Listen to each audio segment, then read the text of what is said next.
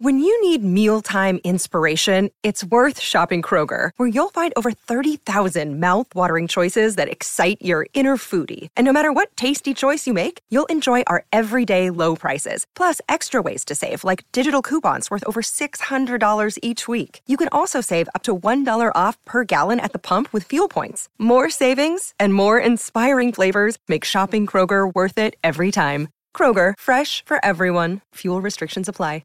Another day is here, and you're ready for it. What to wear? Check. Breakfast, lunch, and dinner? Check. Planning for what's next and how to save for it? That's where Bank of America can help. For your financial to-dos, Bank of America has experts ready to help get you closer to your goals.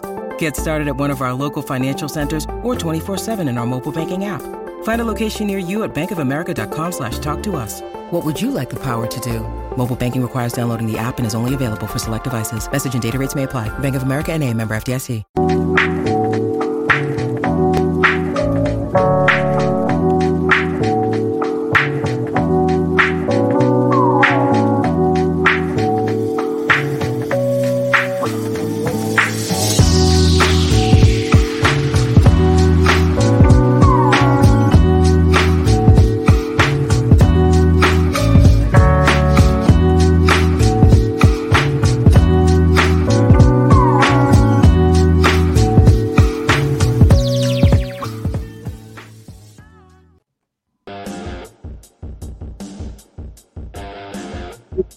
The CHGO Cubs podcast presented by PointsBet. Use promo code CHGO when you sign up to get 2 risk-free bets up to $2,000. That's code CHGO at PointsBet. Hello, everyone. My name is Corey. I am joined, as always, by Brendan, and we are also joined by Bleacher Nation's Michael Cerami. And Michael, we never really set out to do this intentionally, but I think this is like the 4th time we've had you on right before the season to kind of like preview things. So we're just going to call this a tradition, and I'm glad we've kind of ended up doing this. So thanks for joining us.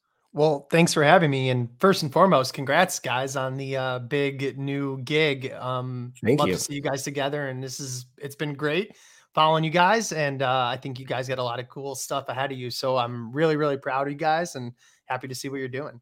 Thank you. No, Corey has to be on his best behavior now that you're in here, because like the first episode, he's rolling his eyes at me. So I don't think he can do that this time. You have to be in your best behavior with a guest on the show, Corey. We'll see about that. Okay. But Okay. yeah, and eventually we're going to have to get you down to the West Loop, Michael, with Cody, Luke, Ryan, and the guys, get you live in the studio. But we are remote. But then I have to wear pants. You will have to wear pants right now, and I'm not. We could put you in one of the middle chairs where you're kind of blocked by the table. You can get away with a little bit more. I think that'll work. But we are here, as I said, if you're new to, Brendan and I or this podcast, we have talked to Michael for, I think, the last 3 or 4 years, right around when the season starts, to just sort of preview things. And a phrase I use a lot, kind of set the table. And as opening day is looming on Thursday, Kyle Hendricks on the hill at Wrigley Field, just kind of set things up for you. A little preview, maybe some predictions, taking a look at the different roster groups. We'll go group by group and just kind of give our thoughts, set some expectations, and see how we're all feeling before the season gets underway. But I want to start kind of generally, Michael. Obviously, since the trade deadline last year, then we have the Marcus Stroman signing to kind of end the first portion of the offseason. We have a lockout, then a rapid free agency period, a pretty unique and strange offseason. So I kind of just wanted to start by asking, like, how do you feel about where we are here? Like, I don't know what you expected going into this offseason or where you hoped or planned for this team to be in terms of their competitiveness or the roster construction or anything. And as we're a few days from opening day, just generally, like, how do you feel about things? Sure. I'd say that my perspective on where I thought I would be and where I thought the Cubs would be changed pretty dramatically over the offseason, and then swung almost all the way back around. So starting out, I was not expecting, Seiya Suzuki and Marcus Stroman level signings. I thought we were going to be in store for the type of signings that happened, after the lockout and also at the end of last offseason, the Jock Peterson sort of stretch of signings. I thought we were going to get plenty of those. And we did. It was just a little surprising once they got Stroman on board. That's when my internal compass was kind of like, like I was fine dealing with this being a nothing burger of an offseason, but now I'm excited and I want to talk about Carlos Correa constantly. And I don't think any of us were wrong to sort of feel that way once Stroman was part of the picture, because it was, his deal was always one that the Cubs saw as a value proposition. It's a short-term deal. It's not, overcommitting themselves financially in the short term or, beyond 2023, when the rest of the Cubs payroll will, take a step backwards with Jason Hayward's contract falling off the books also. So when they did that, I was kind of like, all right, let's go do let's get Michael Conforto. Let's sign Carlos Correa. Like, let's go for it a little bit. Not go for a World Series championship, but let's just turn this around right away. Forget, where the prospects are. That's still going to be a part of it. And I even I was kicking around this idea of, we sort of have been groomed to believe, and it's sort of true that, Jed Hoyer said it, you need to have this foundation of talent at the big league level, most of which needs to be pre-arb. So it's affordable. And then you go, complement a roster like that with big free agent signings, right? Well, I was starting to get on board with this concept of flipping that. We know, quote unquote, that all of these prospects are coming, right? A lot of young players that are going to be around for a while. Couldn't the Cubs have not front-loaded contracts, front-loaded the acquisition of free agents to the beginning of this next 5-year period, as opposed to waiting 3 years and then adding those players at the end? And, in any 2 or 3 year window, you'll have a balance of expensive players and cheap players, and you got to navigate that. It didn't really ultimately go that way. And so now we're kind of left with this middle ground that's closer to what our expectations were. But I think it's going to be a fun season because there's a lot to look forward to. There's so many individual potential breakout players that will mean so much to the future going forward, that it's still going to be a very fun season. Just, we might have to measure that fun in a different way than we're used to. Yeah. When the Correa rumors were starting, like following, the lockdown, of course, we had signed Stroman. At least, like, personally, I tried my hardest not to buy into it, but I bought into it. And of course, like, you're sad when you end up seeing Correa sign for what he did with the multiple opt-outs after, the first year and the second year. And you're thinking too, the way Correa's market was shaping out, he wanted maybe those opt-outs. He maybe wanted a front-loaded deal. It seemed like the Cubs were like the perfect match for that. But even that being said, the fact that he's not signed, and this is a good segue maybe into a larger discussion, but I'm excited to see Nico play shortstop, like, the majority of the times. And of course, you want Correa, you want to get more stability at that position, but there's also a side of me that genuinely wants to see what he can produce, both defensively, offensively, in hopefully a healthy season. So for me, there's like two sides where, of course, you want to have that, stable competitiveness, but I'm curious how these guys shape out. And it does have relevance to their competitive window this year and also for, the next few years. I just wish that I could have, and I'm sure Michael, writing about it too, like, I just wish I could have the literal hours of my life back that I spent talking about Carlos Correa. I wanted it. It's okay. We're moving on here. Like, we're finding the kind of things to dig into, but we spent a lot of time here. And like, I know I talked about it with Luke, Ryan, and Cody a bunch. And it was just all for naught. But you got into it fast. We're gonna have a whole nother offseason when he opts out, potentially. Yeah, I'm ready to do it again. That's not the end. And we say that, but if he opts out, I will 100% get just as roped in as I was the first time. Yeah, no doubt. But one thing that I want to set up now, so it doesn't seem like I'm not hopping on the bandwagon. The opposite, like piling on, is if Correa has like a monster season and he'll opt out if he's healthy. If he plays a healthy season, he's going to opt out and go for a big deal. But if he has a monster season and it's clear he's going to opt out, and now he's like, you know what, he is going to get that $350 million deal or whatever, I'm going to be pretty frustrated at the missed opportunity to pounce on that a year earlier. And maybe you spend an extra 35 million this year that you didn't want to, but you could have maybe gone to 8 years or 9 years at 320. And now instead you're doing 10 starting a year later, and it's 350 million or whatever. So if the Cubs do end up seriously pursuing him next year and they get him, that's going to be cool and all, but that was a fail then they made a mistake. I don't know. I just don't want to lose sight of that. And I think that they're bound to be included in those rumors again, regardless of, how Nico Horner performs probably.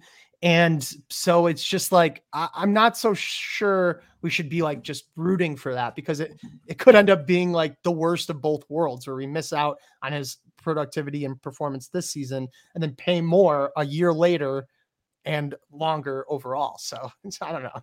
I'm already anxious about that. That's how we are. You're in the right company for that type of thing, but want to, turn to this group. And I think we'll start with the rotation, because we actually got some, call it news on that today. We know the 1 through 3 to start the season, Thursday through Saturday against Milwaukee. It'll be Kyle Hendricks on Thursday, Justin Steele on Friday, and Marcus Stroman making his Cubs and Wrigley Field debut on Saturday. Still waiting, probably Alec Mills, Drew Smyly, someone of that sort going on Sunday and kind of rounding out this first turn in the rotation. We've talked a lot about these guys, and obviously, you sort of start with a little bit of disappointment with what Wade Miley's dealing with. Of course, Adbert Alzolay out for, 1 to 2 months, whatever that ends up being.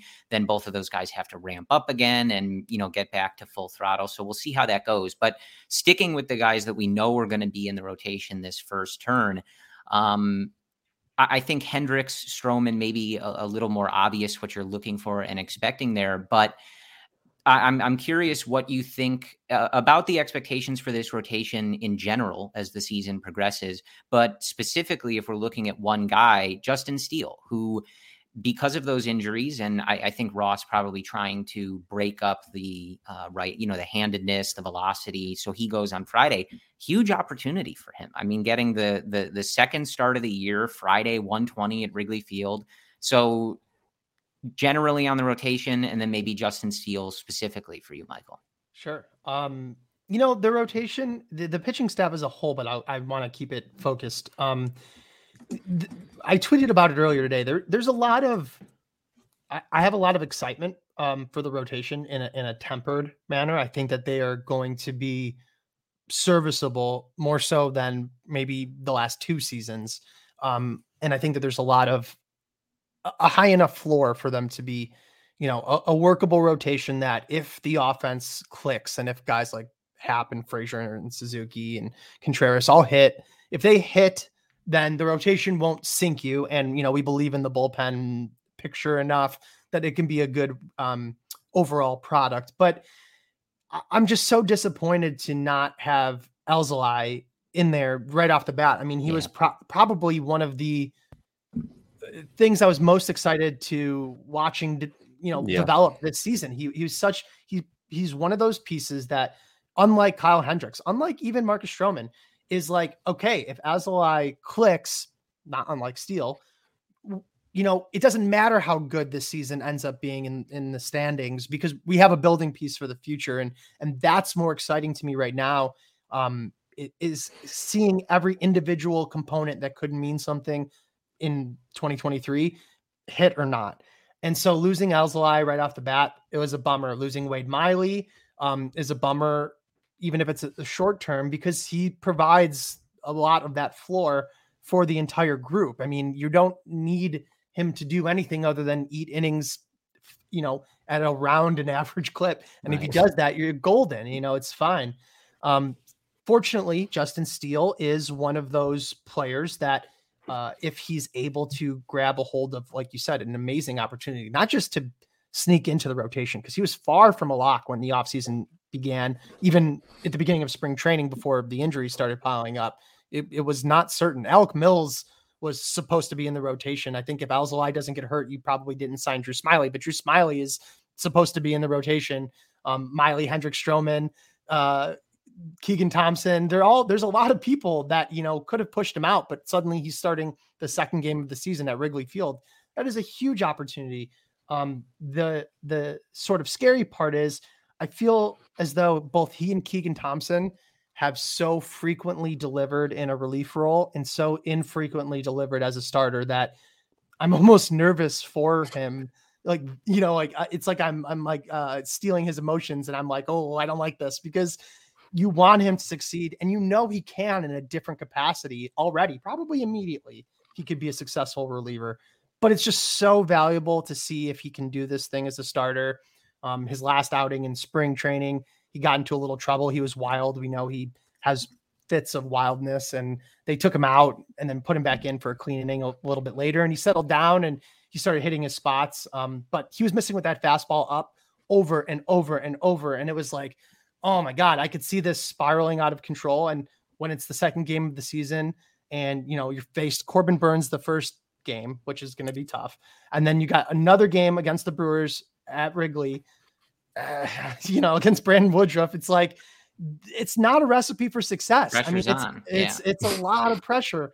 And he seems like a guy that has, I'm not saying, I don't mean psychologically. It's just like there have been big moments and he hasn't yet delivered as a starter in those moments. So I'm a little nervous, but he has a long season ahead of him. And as long as he stays healthy and as long as he throws strikes, I think it'll be okay. I mean, he does have a lot of upside too, and I'd be happy to see what they can get out of him.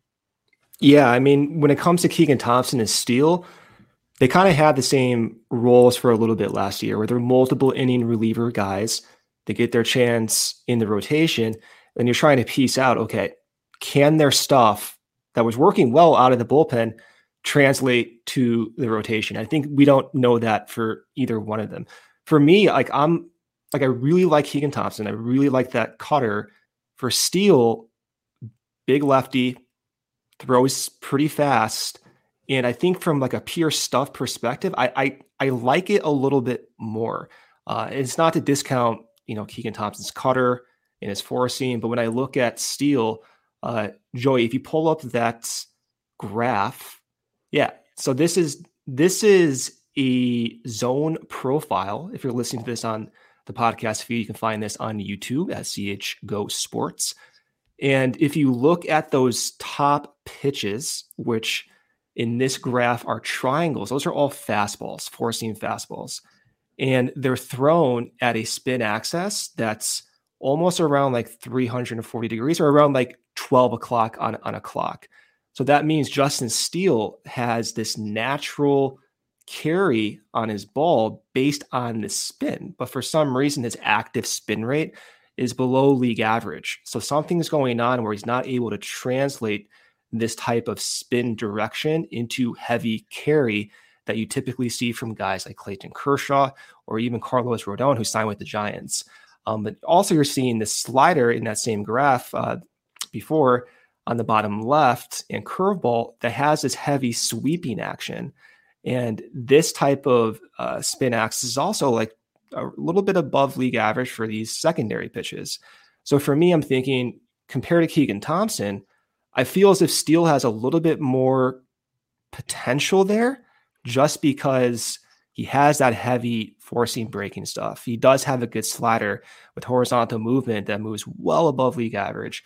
And he is working on this potential sweeping curveball that I think might play up in a starting rotation. And it is very similar to what Carlos Rodon does, who has basically a four seam and a slider, and he's able to make that work because he has heavy rise on that pitch. So I'm curious about it. I was a little disappointed how Keegan Thompson ended 2021 out of the rotation. That may put a damper on it for me, but I'm still excited about both. With Steele, I'm looking for that curveball to maybe be optimized a little bit, that fastball, maybe that spin rate gets improved. But I feel like Steele has a little bit more of a higher probability of working out. And I think that's exemplified by Ross giving him that first chance. Yeah, I mean, I'm with you guys. I think I'm with you, Michael, that Alzolay going down is pretty disappointing. One, just for his development, and we can turn to maybe Justin Steele, at least for these first couple months, to maybe look like a guy that we can pencil in to the rotation going forward in years to come or whatever. But also, like, Alzolay just felt like he represented the best chance for like a guy to take that next step. You have him with Miley, Stroman, Hendricks, and if Alzolay sort of molds into like a middle of the rotation guy, like a stable piece, like all of a sudden the rotation looks pretty good. If Hendricks is more like the non-2021 version of himself, if Miley kind of looks like he did last year, and you lose that potential. And like, we'll see if he can come back. But, the adjustments that Alzolay was trying to make, even when he was coming out of the bullpen to end last year, now he's got to work back from an injury, get back into shape, and then kind of start that process over again a little bit in the middle of the season, which isn't easy. I think he can do it. I know he has the mentality to do it, but it's disappointing to not have him go through the spring training and be able to just start from the jump. But, I think in general, yeah, like I think that when Miley's back, I think the top three in this rotation should provide a decent floor. And, it's tough to be confident in the back end of this group. Drew Smiley was probably just working on stuff, but he ran into a buzzsaw of that White Sox lineup today. Very difficult for left-handed pitchers to deal with. And it looked that way today, but, it's a spring training game. But I don't, I don't blame people if they're not necessarily inspired. Like if the 4 or 5 to this first go is Drew Smiley and Alec Mills, I don't necessarily blame people for being, a little sheepish on the rotation as a whole. Yeah, absolutely. I mean, and, not only are, for Smiley specifically, the fact that the Cubs went back to the same guy 2 years after they paid him $10 million to rehab and then didn't pay him so they can get Cole Hamels. They must love something about him. I mean, clearly, and we can do our own, investigation on what that is. And there's a million reasons why we think that can work out, but they clearly do like him. And as far as his blow up, it's like, yeah, it was the White Sox, first of all, and they are particularly tough against lefties. And you guys know this. I mean, it's easy to say like spring training doesn't matter. But it like really doesn't matter for veteran pitchers. Right. I always used to use the example of Jose Quintana saying one game he threw only changeups at a spring training game because he was working on his changeup. He threw like 30 changeups. And it was like, yeah, if you are not aware of that, you might be like, what the hell is going on? Like, this is insane. But, and for Kyle Hendricks, who didn't have a great outing, he was talking about working his 2-seamer low and away. It was like in a piece at The Athletic by Sadaf Sharma. He's like, I was just pounding the zone over and over. I wasn't trying to get anybody out. I wasn't thinking about their weaknesses or their scouting report or their advanced report. It just wasn't part of the calculus. And so when you look at guys like that, Drew Smiley, Kyle Hendricks, Smiley maybe a little bit less so because he's like sort of fighting for a spot, but he's on the team. He's going to pitch meaningful innings right away. It's a lock at this point. Whatever, he made it through healthy. You know what I mean? Let's see what happens in the regular season. And I don't think anyone should expect him to be the guy that he was once projected to be and was for a short while. But if he's useful and can help carry us through until Alzolay comes back and Caleb Killian maybe gets promoted, then, yeah, God bless. That's fine. Yeah. You know what I mean? Like, whatever. It doesn't need to be anything more than that. Yeah, I can't wait until Killian gets his shot here. And hopefully Adber's back in the next, like 6 to 8 weeks, optimistically, but we'll see. All right. So break here from our sponsor, PointsBet. The best way to support CHGO is to download the PointsBet app and use code CHGO when you sign up. If you make a $50 or more first-time deposit, you'll receive a free CHGO membership, which unlocks all of our web content, and you'll even get a free shirt of your choice from the CHGO locker. If you have any questions, email pointsbet@allchgo.com, and we'll help you out. Remember that PointsBet is your home for live in-game betting.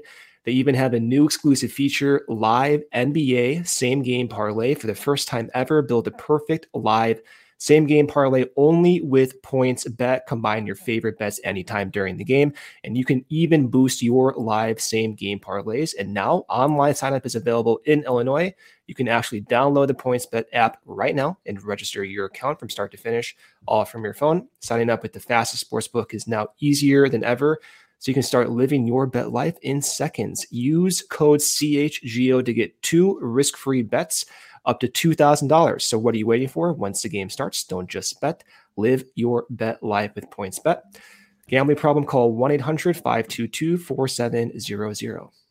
And don't forget to support all that we're doing here at CHGO, podcasts and live shows on every team, every day, post-game shows. I know Luke and Cody for sure will be on during the season after the Cubs finish their games. And premium written content for members at allchgo.com. You get a free shirt when you become a member and access to the CHGO Lounge, the members only Discord. So sign up to become a member at allchgo.com. All right. So I think we can transition to the bullpen. Like I said, we're all very excited for Marcus Stroman. Brendan has broken down everything about him, over the last few months. So I don't know that we have too much to say other than we're all really excited to see him. I can't wait. I thought it was going to be Friday, but I'm going to go on Saturday. I can't wait. It's going to be freezing, but we're going to bring the energy from Marcus. Wait, how cold will it be? I think it's going to be like in the low 40s. So I'm going on Thursday. Yeah, I'm going Thursday. It's supposed to rain. Do you have to wear like a winter jacket to those games? How does that work? Weekend. Yeah, man. You got to layer up. Yeah. I don't know, man. I've been on the West Coast for so many years. Where do you live? Well, I'm on the West Coast, man. I see the ocean a lot. Let's just put it that way. I don't know. Yeah. I'm supposed to go to This guy grew up in Buffalo Grove, Illinois, but he forgets his roots. So how do you do it in 40 degrees? Like, well, I don't know. I mean, what is 40 degrees? We have to be there for Marcus Stroman. So we're going to put on some layers and we're going to figure it out. All right. Listen, I respect it. I'm just asking, like, what do you do? Do you have to bring, like, I would be bringing hand warmers and like feet warmers. Like, you got I that know thin blood now. You got that thin Cali blood. But looking at the bullpen, first of all, some of the roster decisions, of course, are still not yet made. Like, I think there's maybe like 2 to 3 spots that they still have to decide to get down to the 28 men that'll start on Thursday. Joey says, talk about the Wrigley Field onions. You'll hear about that when I get there on Thursday. I need to make sure that they're, in regular season shape, and if they're not, I'll be tweeting about it. But we had a very cool moment, like live on Marquee today, with Ethan Roberts coming out of the game and being told by David Ross, the cameras caught this in the dugout, being told that he was making the opening day roster coming out of spring training for the first time in his career. Some really awesome quotes about him growing up. I know I think he told his dad that there was always a sign like heading into their town coming off the highway that he said one day that's going to say home of, MLB player Ethan Roberts. And he felt like this was kind of a start to that. So that's just one, name we know for sure in the bullpen. Manny Rodriguez is not going to start the season in the MLB bullpen. But looking at it, we'll start kind of like with the rotation starting generally and then maybe get more specific. But Michael, like in the years past, the Cubs have shown a pretty strong ability to cobble together a bullpen, and it may not go into the season with the names or the kind of marquee appeal that some of the elite bullpens have, but they seem to have a system that figures out a way to get outs from some of these guys and reclaim their career or add new pitches, whatever they need to do. When you look at this group that they've constructed for this year, do you have that same confidence that they're going to be able to have a successful unit here? Yeah, I'm so past the point. You know what? This is actually, you just reminded me when we were doing our preview, it might've been last year. We were talking about where we thought everyone was going to end up. And we got to a point where we were talking about the Brewers, and it was like, they never look as strong on paper as they end up being in the season. And over they prove how good they are at competing with a team that doesn't where sense. I'm at with this Cubs front office assembling bullpens. Don't care anymore. I don't even care what happens during spring training in the bullpen picture, how it's shaking out. Like, I love watching the guys that I don't get a chance to see often. And their performance when they do well, that's great, whatever. I don't care anymore. I just want to watch the pieces that they plucked out of free agency and in some cases paid significant, like real dollars for a lot of these guys. It wasn't like these were like, $2 or $3 million signings, like a lot of them. And that adds up when you're talking about these sort of non-established journeyman plus type relievers that, maybe had a big prospect pedigree or whatever. Or one big, unique skill that they stress and hammer and then add one other thing. They teach them their knuckle curve or whatever.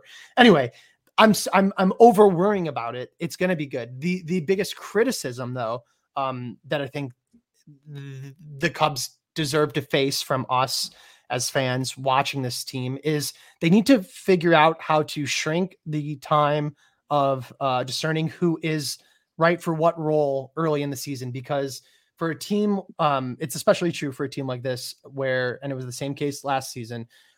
The early season wins are going to be, you disproportionately valuable because if it's not working, they're going to blow it up sooner than later.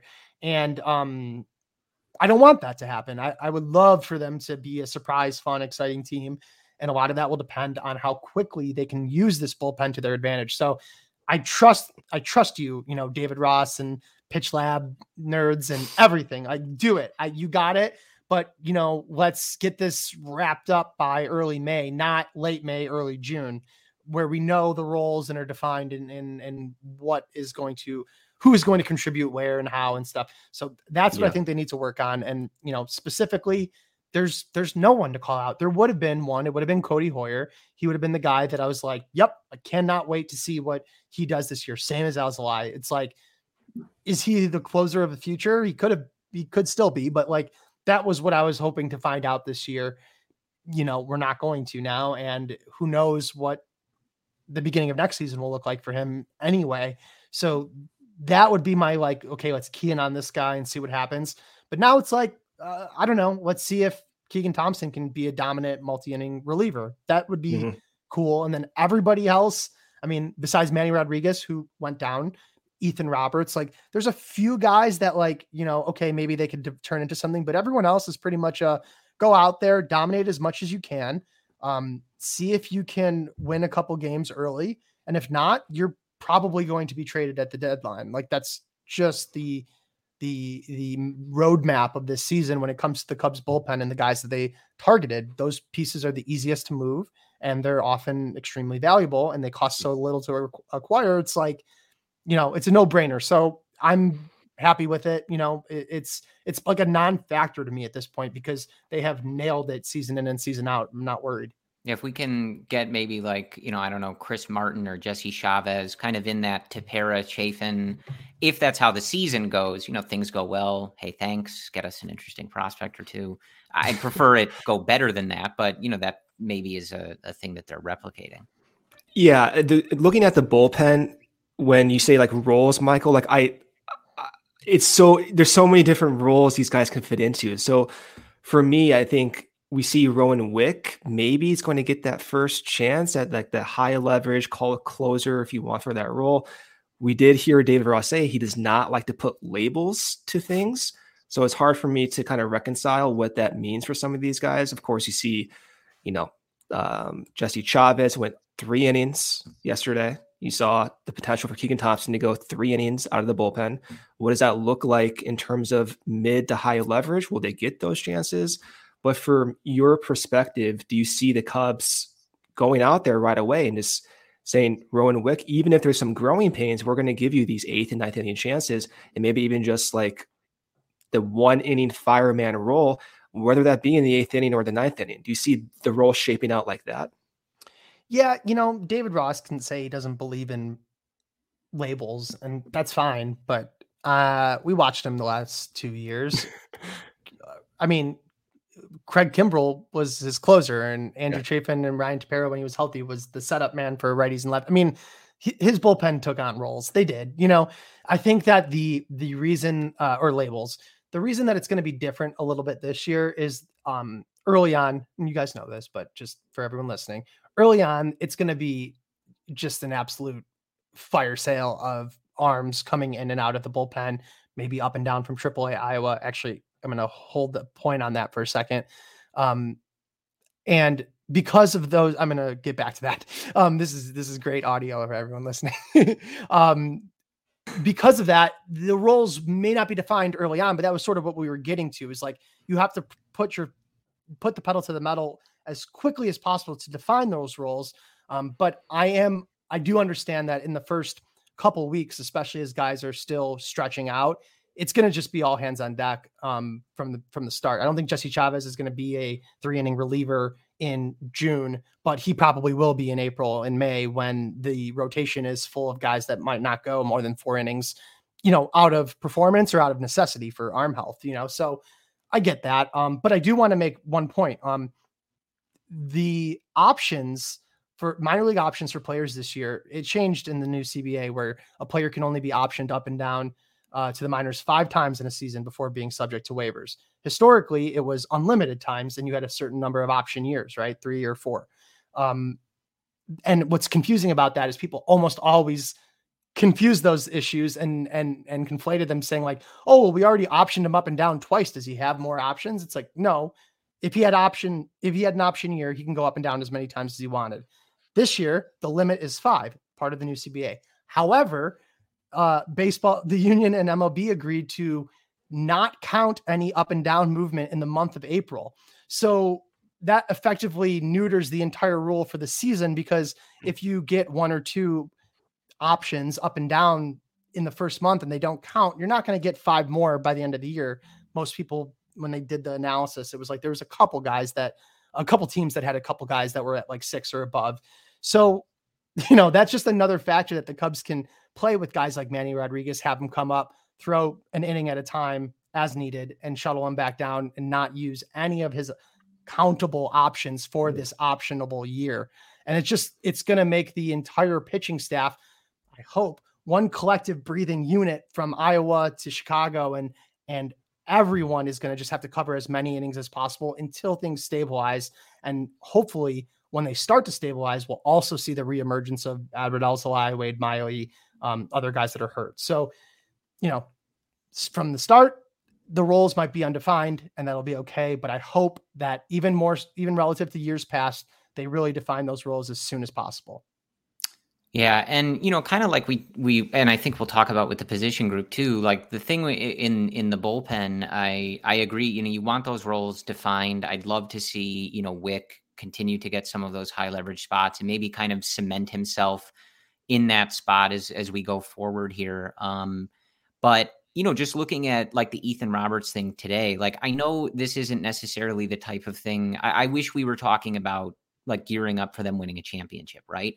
But something that this type of roster and this type of season does allow is stuff like what we saw with Ethan Roberts today, guys that, work their way through the organization and get, big time opportunities, and they have a chance to be really nice and fun stories if those guys can come up and be successful. And, the Cubs obviously have kind of a mix. They have some significantly older guys, Chris Martin, Jesse Chavez, but you'll see guys like Michael Rucker, Scott Efros, Ethan Roberts, Manny Rodriguez, and there will be many more who, it's cool to see those guys get those opportunities. And kind of like we were hoping with Cody Hoyer, hopefully some guys emerge where you start to find some answers as the Cubs, whenever the next great Cubs team arrives, as Jed Hoyer loves saying every 5 minutes, like hopefully in the bullpen, as well as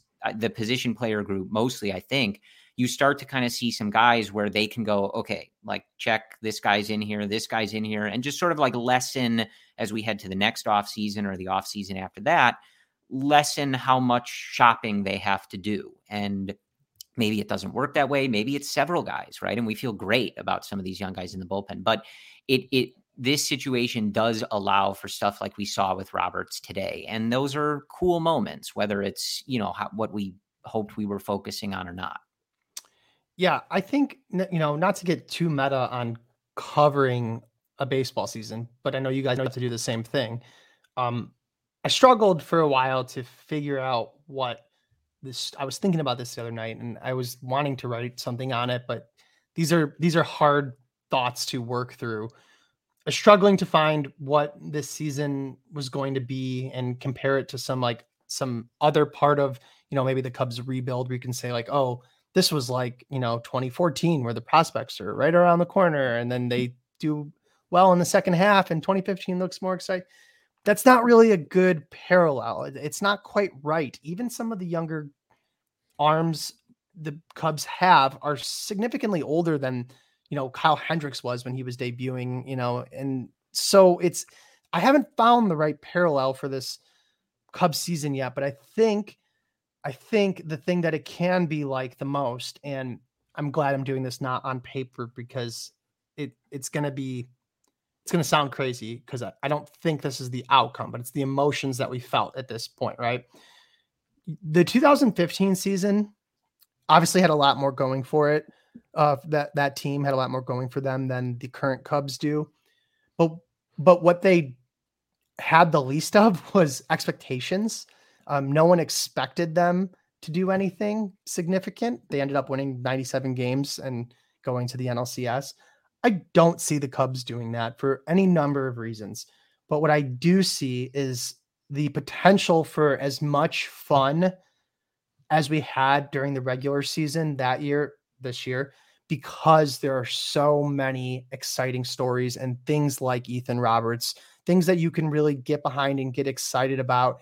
Whereas at the end of the competitive window we just exited, we were clawing on. We were like, please be as good as we want you to be, or you're supposed to be, or have been, or be good all at the same time, anything, like, please. And we're untethered from that now. And I'm not going to lie, it's pretty refreshing. It feels lighter. I feel so much more excited. And it's so lame to say it because I don't want to act like having zero expectations is a good thing. It's not a good thing. Sure. But we feel good, right? I mean, there's exciting things to figure out about this season, and I can't wait. And a lot of it, I'm sure we're going to talk about next, is on the positional side. Yeah. Guys like Clint Frazier, Ian Happ, Seiya Suzuki. I mean, there's so much potential good, and it could go bad, it can go wrong, but there's a lot out there. Yeah, there was a weight to that era ending and talking about it and expecting it. Yeah, there was like a burden almost of it. Yeah, and I was watching the game, the night game yesterday, and I'm thinking to myself, oh, this is nice. You have like Ed Howard in the infield making nice plays, turning double plays. You have Clint Frazier.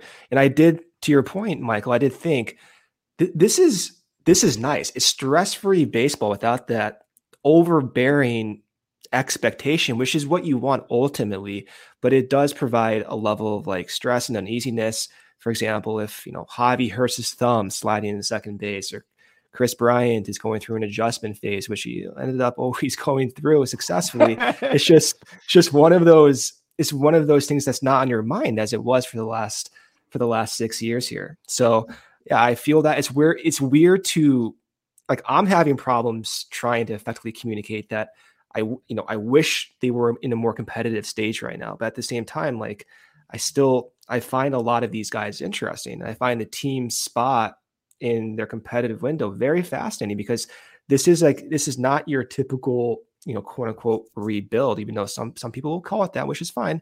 But you can see it accelerate faster if certain players pan out. Like if Nico is a staple at shortstop, this could change the outlook of the team. If Clint Frazier can be like a league average, slightly league average of an offensive producer at that age with that team control, it does change maybe what Jed ends up doing in the next offseason. All right.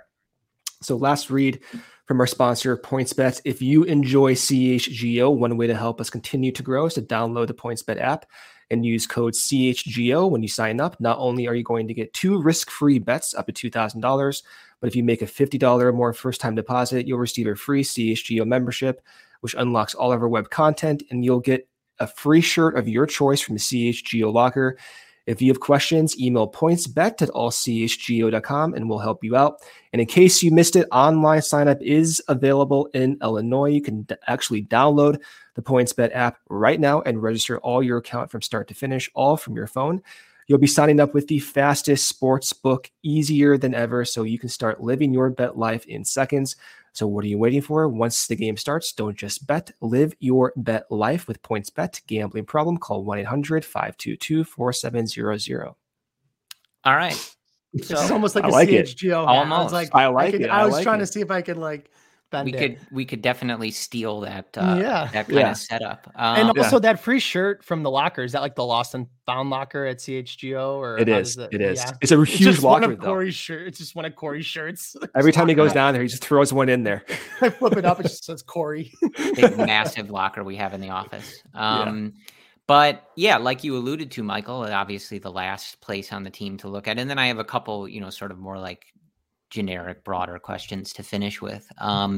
Next place to go is the position group. And it, especially with you on here, as we've talked to you to kind of lead into so many of these seasons with a pretty similar group, or at least largely a similar group, it really struck me as I was preparing for this today that how long have you been covering the team at Bleacher Nation? Full-time since 2016, part-time 2015. Okay, so we're around like basically the same timeline. And so what struck me, 2015 kind of a little different, but from 2016 on, really, this is the first time that like Brendan and I are talking about a positional group where you can't just like pencil in at least 80 to 90% of every lineup. Right. Even if guys were in platoons or whatever, you knew who was hitting against lefties, who was against righties, pretty much like 1 through 9. You could just pencil it in every day as long as you knew the handedness of the pitcher. And this is like completely different. Obviously, we have an idea of what they're going to do. But as we kind of alluded to, I think the Cubs roster is at 31 right now. They have 3 to get it down. So they do have some decisions to make. I think someone like Alfonso Rivas is one of those guys we're like waiting to see exactly what they decide on. But generally, we kind of know like what this positional group is going to be. And so where I want to start, and I'm very curious as an Ian Happ guy, right? Very curious to start in the outfield. If we assume or hope that Seiya Suzuki plants himself in right field, maybe not immediately every day. I don't know what they're planning on doing with that to get him comfortable and adjusted, but hopefully eventually that's where we get that he's just the right fielder. That's it.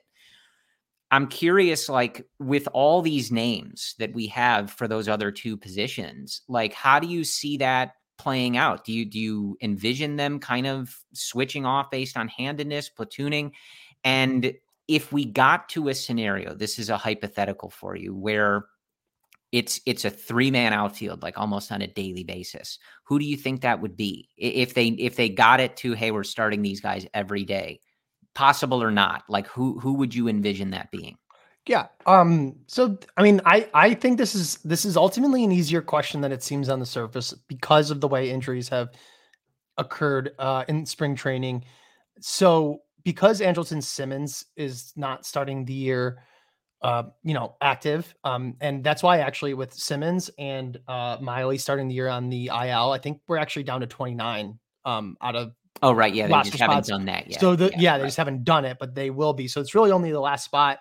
And I think Ethan, and there was 2, and there's like Ethan Roberts is getting it, obviously. And I think Rivas is going to get it because I think they said they were going 14 and 14, which is a little surprising, but also makes plenty of sense because you could bring up a reliever once you need him. You don't need to start with him. You won't get him on the first day. Get to him on the first day. All that said, the only reason that this is a tiny bit difficult is because Jason Hayward is still here, and I feel fine complaining about this because I spent so much time defending him early on, and through the first swing change after the first offseason, the second swing change after the second offseason, the third swing change, which is to go back to his original swing, because that's gonna can we please not give him the starts over Rafael Ortega in center field, but they're going to. And so the first part to answer your question is, how do I see it shaking out? It's going to be Jason Hayward in center field against most righties, Seiya Suzuki in right field, and in left field, it'll be either Ian Happ or Clint Frazier. And I think one or the other could end up DHing. And the reason that works out is because you can start Nick Madrigal at second, Nico at short. Whereas if everyone was healthy and you needed Simmons to start sometimes, you might want to put Nico at second and DH Nick Madrigal. And then suddenly you have to have a Happ Frazier conversation for left field, assuming you're starting Hayward in center, So there's a little bit of space there for it to work out. Ideally, Hayward would not be a factor. I don't care what they do, whatever. Let's set that aside because that's not the point. And you have Hermosillo and Ortega platooning in center. Happ and Frazier switching between DH and left field, depending on the matchups, seeing how it works out. Seiya and right. And that's it. And then when Brennan Davis comes up eventually, you figure it out then, and one of them will have done something that makes it not make sense anymore, whatever, or he just plops right into center field. And, I love Michael Hermosillo, and I think Rafael Ortega could be extremely useful, but they're not blocking Brennan Davis, right? So yeah, I think that, what I hope desperately, and I was thinking about this today, and I was going to tweet it and was like, this is a terrible idea, but I'll say it right now. I hope that like early July, let's say, that there's a point where we have like, Happ, Davis, Suzuki, Wisdom and VR at third, Horner at short, Madrigal at second, Schwindel at first, Happ or Frazier or Contreras at DH, and Contreras at catcher. And you know what? I'd watch the hell out of that lineup. Every inning. Yeah. Yeah. That's great.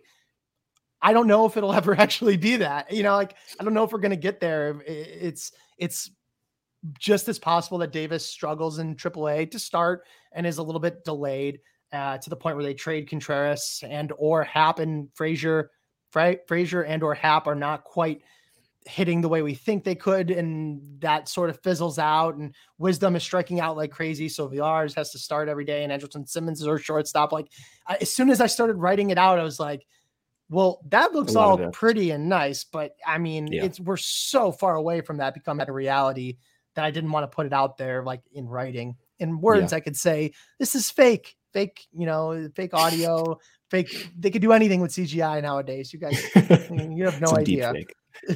Deep fake, right? Yeah. I brought up the comparison, even though it's not identical, but just the way that these players could be used might be similar to how the Giants deployed their positional roster last year, where you have tons of guys not get more than 450 plate appearances, but a lot of guys got around 300 to 400. And you can see a similar situation working out if all things work well for these guys. Like Patrick Wisdom, let's say this new adjustment that he did make is something that's going to lead to more contact, maybe more contact at the top of the zone. Maybe Nico does end up making the adjustments. The health is there. Schwindel, his late season September run is actually sustainable. And you can see the parts kind of piecing together if everything goes well. It's just a lot of ifs, and we start multiplying those ifs, then it becomes unlikely, but still a realistic possibility. But the question I wanted to ask you, Michael, is we're talking about the outfield. Like, I'm excited about Clint Frazier. I think the profile looks great. It's interesting how Ortega played in center field last year. The Hermosillo story is fun. The athleticism is very good. Even Ross called Hermosillo probably the best defensive center fielder by metrics. So I'm thinking, I'm trying to like wrap this around in my mind. Why you can roster Hayward, but like why even play Hayward this much? And there has to be an answer, right? Like to say like for us, like, oh, I don't know, this is kind of like a stupid thing. Like, yeah, but it's happening, and it's happening by like really smart, of course, influential people in this franchise. Like what is the logic of doing this when you want to see how the other pieces do play out? Yeah. So two things to that exact point. One, Michael Hermosillo, I don't know if you guys saw my story back in December, it was right before the lockout. The Cubs, if you remember, they cut him, and then almost immediately within 24 hours, signed him to a big league deal. And it was like, what? That doesn't happen. That doesn't make sense. So what actually happened there is the Cubs, I don't know if they DFA'd him. whatever, released him. He was a free agent and got a ton of calls from multiple teams, 6 teams, I think it was 6 or 7. One of those teams was the Dodgers, and the call wasn't just like one of their recruiters. It was literally Andrew Friedman on the phone, hard selling Michael Hermosillo to come back to LA. And he was able to pivot and turn that into a big league deal with the Cubs. And they were forced to because of the interest around the league. So any belief that, anyone listening can sense from the 3 of us on why we think he could be so useful and good, I mean, that should tell you pretty much everything you have to know. Not only did Jed Hoyer sign him and reacquire him, Andrew Friedman was putting a hard sell on getting him, and he's right very often. So he's a good player. He's got a lot of potential. I want to see what he can do. And I think that you can even put him in the best possible position to succeed by limiting his plate appearances with a really nice platoon option like Rafael Ortega, which brings us to Jason Hayward, who has the same, at his best, the same, overall profile as Ortega. So why keep both? And if you're going to keep either, why keep Hayward? The best I can offer you genuinely is that it's like the biggest thing to criticize David Ross for. He likes him. They were teammates. They're looking out for each other. I mean, these are people at the end of the day. Okay. And, David Ross has done nothing in my book, in my opinion, to demonstrate anything but the best interests of the Cubs so far. It's never been a factor that was friends with these guys or anything. When it comes to Jason Hayward, is it possible that the front office just won't cut bait with him? And so Ross is like, well, I might as well see if he's got anything left. He had a big 2020 season. Yeah, I guess, but it seems just as likely that they're just, I don't want to put this out there because it's so hard to believe that that's even possible, but I am genuinely at a loss for why you have to pay him no matter what. So why wouldn't you play the guy who's a better bet to contribute? That's right. At the end of the day, those are the facts. They're playing the guy that's a worse bet to contribute in the exact same situations as another guy that's already rostered and is making nothing at all. So you have to draw some conclusions, right? I don't know. Yeah. It's possible we don't have all the information, I guess, is the most cordial way I can say it. And I don't know beyond that. I don't know what the answer is. It's interesting watching kind of everybody in the Cubs sphere try to put their heads, together on this one. But we did get I think, Brendan, this is our first super chat from Bear Forever 14. So thank you for that. Wow. And I have a way to kind of integrate this. I want to do a couple generic questions when we finish, but I have a way to integrate Bear Forever 14 super chat into the Jason Hayward discussion. They ask, hey guys, how far away do you think this Cubs team is from competing for a World Series? And while that's a tough question to answer, in terms of an exact ETA, I think that's why we talk about the Hayward thing so much. Because it seems like it's preventing you, as you said, Michael, from getting some answers on some guys that might be contributors to this team in 2022, but also long-term. And the reason we want those answers on guys like Frazier and Hermosillo is to answer this exact question. Like, it helps us answer that question if and pick a guy that you like. Hap, tale of 2 seasons last year. So what you think he can do, you want to find out, right? If he hits like he did in the second portion of last year, you'd like to know that, if that's who he's going to settle in to be. But like Clint Frazier, I think is maybe like if Brendan and I think Cody too is on the Clint Frazier train, right? If we had a guy that we're like really into, it's Clint Frazier, right? Aboard the Clint Frazier train. But I keep saying this, like, if you're trying to answer how far away this team is from competing for another World Series, if 27-year-old Clint Frazier looks like the former top prospect and the guy people believed was going to be a star for the New York Yankees, that speeds some things up for Jed Hoyer in this front office. I don't care how much money Tom Ricketts is giving him to play with, right? If you can pencil in this outfield with someone, Brendan Davis and Seiya Suzuki, that's a lot of questions asked and answered going forward. So I don't know if you guys have an ETA on when we see this next great Cubs team, but that's why we focus on the Hayward thing, because it seems like it's preventing us from answering that question, at least in certain positions. Yeah. I mean, I think that I don't want to blow this question off, but I do think that answering this question after this season is going to be like disproportionately easy. Yeah. Relative to right now. That's right? what this year's kind of about. That's what this year's kind of about. Right. With that said, I think looking to 2024 is a year where you could be like, they should be at the beginning of the 2024 regular season. That Cubs team needs to be in a position to be projected to be the NL Central, division leader, right? That's where they need to be. And then from there, it's like, okay, I have zero confidence projecting any team being the World Series winner. All you can do is win your division, get into the playoffs. Hopefully with the new rules, you have the right seating and you could skip the first round and then you're even more of a favorite, right? So all I want to do is, get them to that position.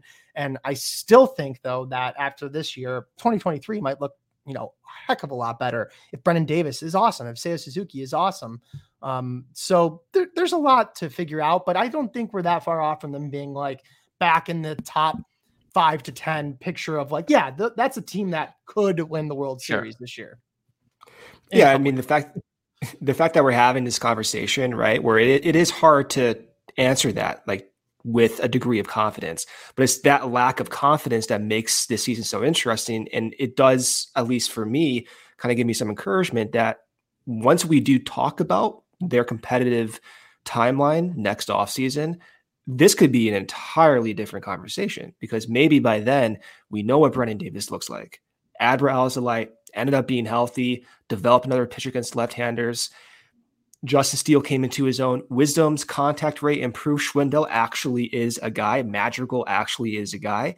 Oh my God, we didn't even talk about Nick Madrigal. I know we need like a 3-hour show, but that's, I mean, again, it's another point. You have so many moving parts here that this team may kind of find themselves into competitiveness as soon as next year. Mm-hmm. If things, again, go their way. It's a lot of ifs, but they're not like really unrealistic. I do think there's a realm of reality where maybe not everyone pans out, but you can see it working. And it's happened in the past with other teams. Evaluating this era of players is very different than evaluating the 2015 Cubs or the mid 2000s Cubs or any of those players in that timeline, because the player development trajectory is a little bit more volatile. It's harder to predict these guys. And so this is a different type of, I think, evaluation that as a fan can speed up this timeline. And so it's a lot of moving parts here. I think conservatively, 2024 is where you have to go. But I don't think 2023 is that crazy to think about if a few parts end up working. 2023 should not feel like this does. But no, have a couple just kind of more rapid fire. Don't want to run too long here tonight, but just kind of rapid fire questions, and then we'll sign off here. I think I've asked you this question in the past, Michael, and I'll pose it to you, of course, Brendan, and I have an answer, but I can change it if you guys take mine. If you could look into the future and I could tell you that one player really worked out, it panned out exactly as we're all dreaming on. They hit that ceiling. They hit that 99th percentile outcome. It worked, right? Which player, knowing that, would give you the most confidence today going into the 2022 season? I'm between two. I mean, just like Brendan was saying, I'm going to go fast, I promise. There's so many of those lottery tickets. There's so many irons in the fire that like you could pick anybody, right? Here's you get the 99 percentile version of that player, Nick Madrigal. He hits for a 440 slugging and his ISO is 150. Mm-hmm. Done. Yeah. That is your second baseman. I don't care what his glove is like for the next lock him up 10 years. Done. Yeah. That's where I go. I think that's pretty unlikely. That's the 99th percentile. But if you get to pick that, he's my guy. Yeah, the team control aspect where you have him for so many more years, right? That would be huge. And with Madrigal, with his contact ability, that's a good one. I think for me, I'm biased. I love shortstops. Like I would love to see Nico like finally kind of cement himself into this team. And for him, 99th percentile is like really top tier defense at shortstop, and like a weighted on base average around maybe like 360-ish, high batting average, Maybe he can slug a little bit, ISO around like 120, 150. And to me, that would shore up a lot of our problems. And you have Nico and you have Magical kind of in that middle infield. That would be amazing. But I'm biased, love shortstops. I would love to see that. I guess we're all going offense because I'm just going to say Clint Frazier. I honestly, I watched him, and you knew this, Brendan, because I texted you. I watched him hit that high inside fastball for that home run the other day. I know exactly. And I'm like, all right, I'm in. I'm just so on board with this. And again, like he has the pedigree that if he hits that, it's like this, and if you believe Suzuki turns into kind of the player he was in the NPB or something with those skills, it's like, okay, this outfield picture becomes a lot clearer, especially given how much we all believe in Brendan Davis. So last question for you. Big year. If we're building the next great Cubs team, it's a big year for the developmental system. We didn't talk about prospects a lot here, but it is a huge year for them. When you look at this system, let's take Killian and Davis out, assuming that they end up at Wrigley, at least for a cup of coffee, if it turns out that way, right? When you look at this entire system, who is the one player whose development you are hyper focused on and kind of thinking this guy continuing to take these steps, move up the rankings, graduate from the different, lower levels. This is the most important to the Cubs' future success. Yeah. There really is so many. I would go with Owen Casey though. I think, if he can be, but it's so funny though. I don't even want to finish that thought because I've written up a lot of like the, here's Baseball America's top prospect list. And here's MLB Pipeline and so on. Everybody's list, right? And I read everybody's reasoning for ranking everybody, and everyone has a different player second to Brendan Davis for the Cubs, and it's like Pete Crow Armstrong or Christian Hernandez, and they're all so awesome, and all of them say something along the lines of like, if they hit, whatever, they have the chance to be a all-star or better player at the big league level, like, right away. So it's hard to pick one guy. Christian Hernandez is a shortstop, and that's pretty straightforward, right? I mean, you always want those guys to hit because they're so valuable even before they actually reach the big leagues. They can be used in other ways.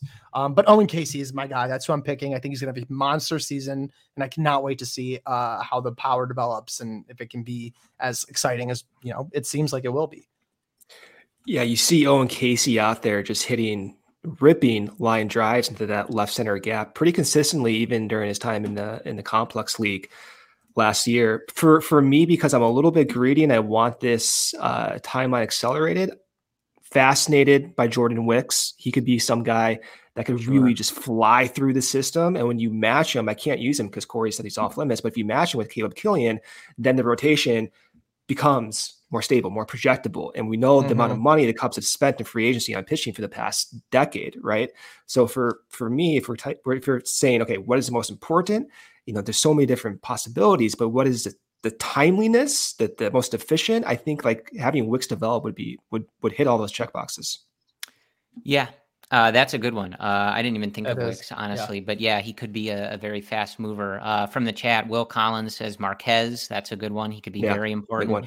Adam James Ring says DJ Hers. That's another good one. Oh yeah. Nick G says Caleb Killian. Kind of, and hopefully. See, it's fun to be talking about this. But it's also, we're all so damaged because we're like, please just one of the pitchers. Yes. One of the pitchers. Yeah. One of the pitchers. If I'm picking one, I think I'm going to take Ed Howard. I like it. Just would like to see him take that next step. Obviously, coming out of high school and the draft and COVID and everything, like he's had kind of an interesting start to his amateur career. But, kind of like Hernandez, like you can get these middle infield guys to kind of continue taking those leaps. We've obviously seen the success that has brought the organization in recent history. So I think that's what we have for you. Just kind of like setting the table. I don't know, Michael, if you want to throw out a record, I think it kind of gets hard to do because you don't know what's going to happen with the 100 wins, deadline, but 100 wins. That's normally I couldn't reach them. do. I have a bunch of records behind me. I was going to throw one, and then I thought about it too. I was like, I don't want to throw any of my albums, so that was dumb. Don't want to get judged. I have no idea. It could be 70. It could be as bad as 75 wins or as good as 75 wins. Depending how you look at it. I like it. That's probably. I mean, that's probably where I'm at. So I don't know. That's fair. All right, I'm gonna be more optimistic. I'll be more optimistic. I'm gonna go with 79 wins. Whoa! Okay. I know. Look out, above 75. Yeah, I think right around there. And again, as we've kind of talked about, and you hear with these conversations, there's the possibility that it's a lot worse than that if things fall apart. And there's a possibility things go right. The division is not good. Two of these teams are for sure not going to be good and not really trying. Maybe some stuff happens. Michael, before we sign off, I think everybody knows where we can find you, but tell us where we can find your work, anything you want to direct anybody to. Yeah. So I have an OnlyFans where I'm just kidding. Sorry.